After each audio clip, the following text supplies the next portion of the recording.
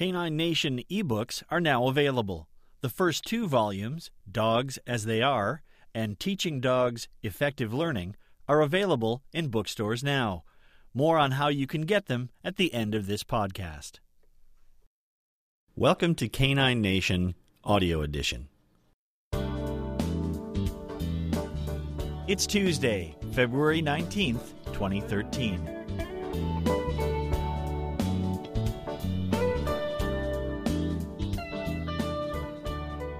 Canine Nation is a regular feature column that runs on the Life as a Human online magazine.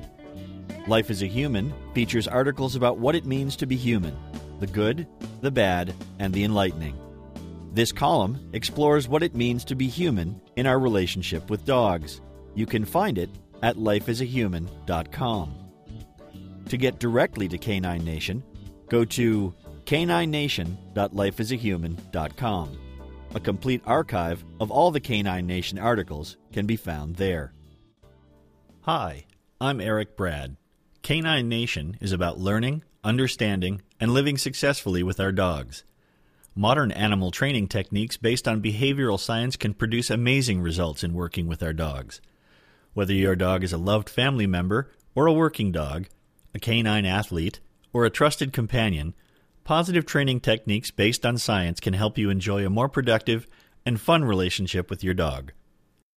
Join us as we explore the many facets of living with our dogs and taking a fresh look at how we work with them. Whether it's taking a closer look at everyday issues we share with our dogs or busting long-standing myths about training and dog behavior, I hope you find something useful in each of the Canine Nation articles. We're glad you're with us. Now here's this week's installment. The Tyranny of Small Dogs. We're big dog people. We've always had larger breeds like collies and Belgian shepherds. Having bigger dogs comes with a hefty responsibility. When a big dog has bad manners, it's really obvious to everyone in the room. When our Rizzo jumps up to greet a guest, he throws all of his 65 pounds into it. He's just looking for a kiss and a cuddle, but that's a lot of dog to throw at someone. So, we tried to do our best to teach our dogs the manners they need. Managing larger dogs requires teaching several behaviors just to manage their movement. For example, it would be easy for our big dogs to barge past us and out the door when we leave the house. So we have carefully trained them to wait or stay on command. We also teach directional cues to move them from one place to another. We teach them cues to get them up onto and off of things like couches or benches.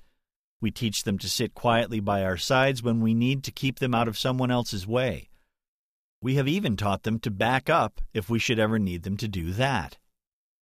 In many ways, I'm envious of small dog owners who can just bend down and scoop up their dog. It would make management so much easier. Instead, while they are young, we have to watch our dogs like a hawk. That tiny oops when our puppy eliminates on the carpet will one day become a much bigger mess. Those cute little puppy love nibbles will one day become a bite with enough force to crush a tennis ball.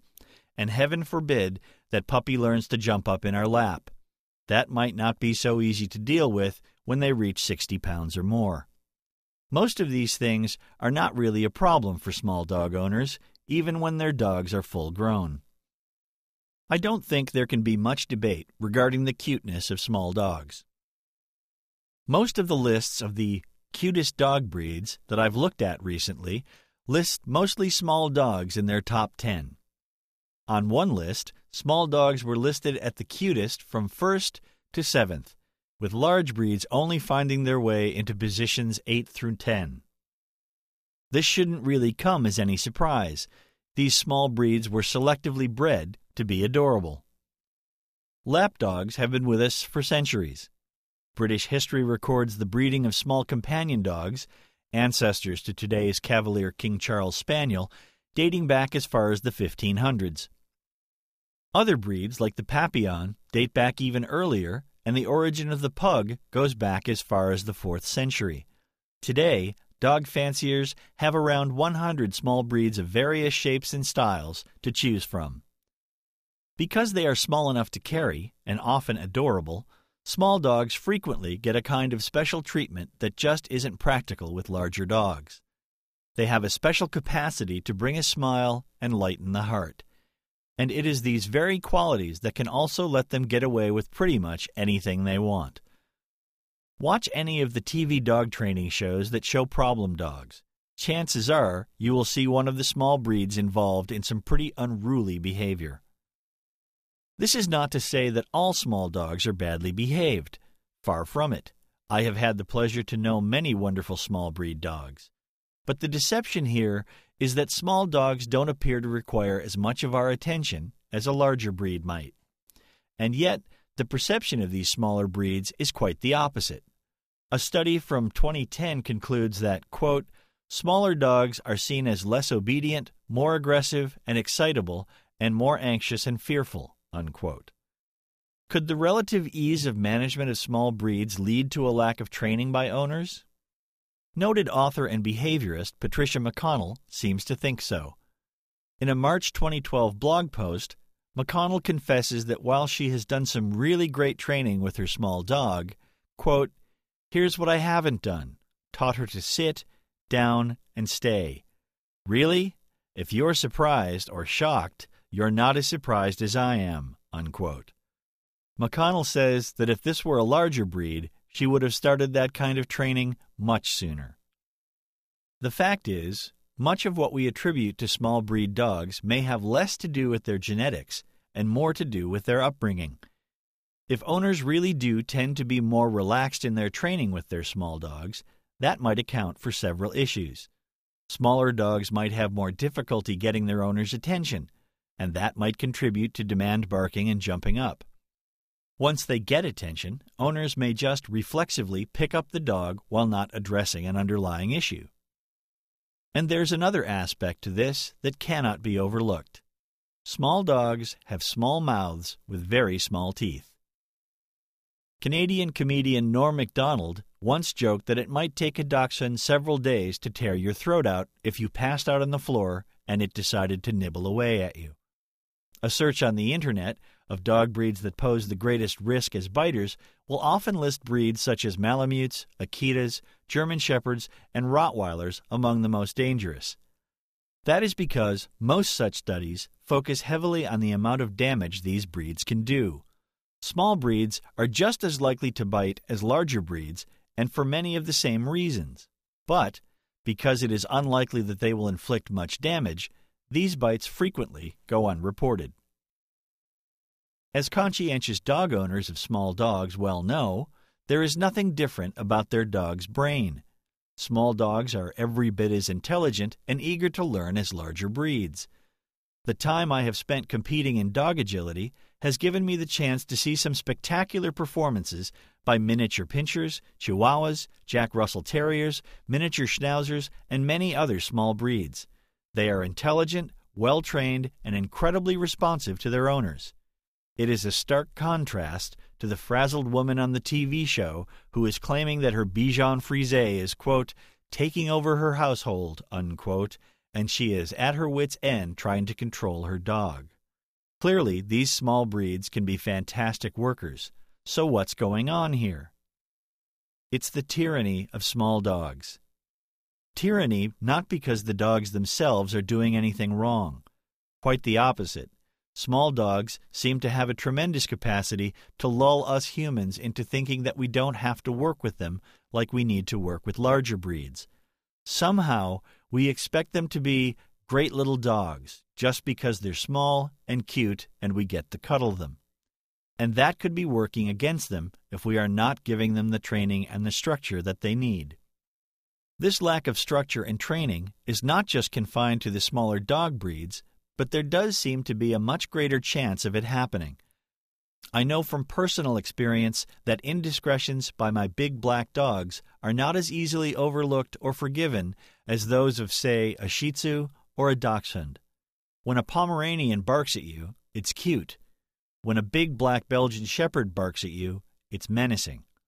Society just seems more tolerant of bad manners if the dog is small. I feel badly for these small breeds. They are dogs just like Border Collies and German Shepherds and Rottweilers. They are easily trainable, make wonderful companions, and can excel at any dog sport or activity that their owners choose to train them for. We just have to keep from falling into the trap of going easy on a small dog. Sure, they are cute and cuddly, but they are intelligent and eager to learn as well. And any good small dog owner can tell you it's well worth the effort you put into working with a small breed. The brains, and indeed their hearts, are much bigger than their size would lead you to believe. Until next time, have fun with your dogs. I hope you enjoyed this edition of Canine Nation. You can find the text version of it at caninenation.lifeasahuman.com. Teaching Dogs Effective Learning is the second Canine Nation ebook to be released. It is a collection of essays from the Life as a Human online magazine on how we train and teach our dogs and what we can learn in the process. The book includes introductory notes for each essay, as well as 2 essays written specifically for this book. Also available is the first Canine Nation ebook, Dogs as They Are, a look at what our dogs are, where they have come from, and how they adapt to our lives.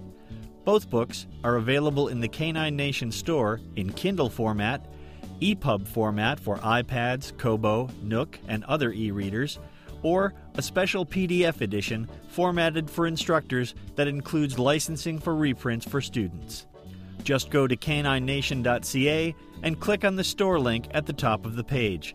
You can also find Canine Nation ebooks in the Amazon store, on Apple iTunes, at booktango.com, and other online booksellers. You can join our discussion about dogs and dog training on Facebook. Just search for Canine Nation to get to our group. You can ask for membership, and we'll add you to our growing family. If you can spread the word about the podcast or link to our caninenation.lifeasahuman.com page, we would certainly appreciate it. That's it for now. Thanks for listening.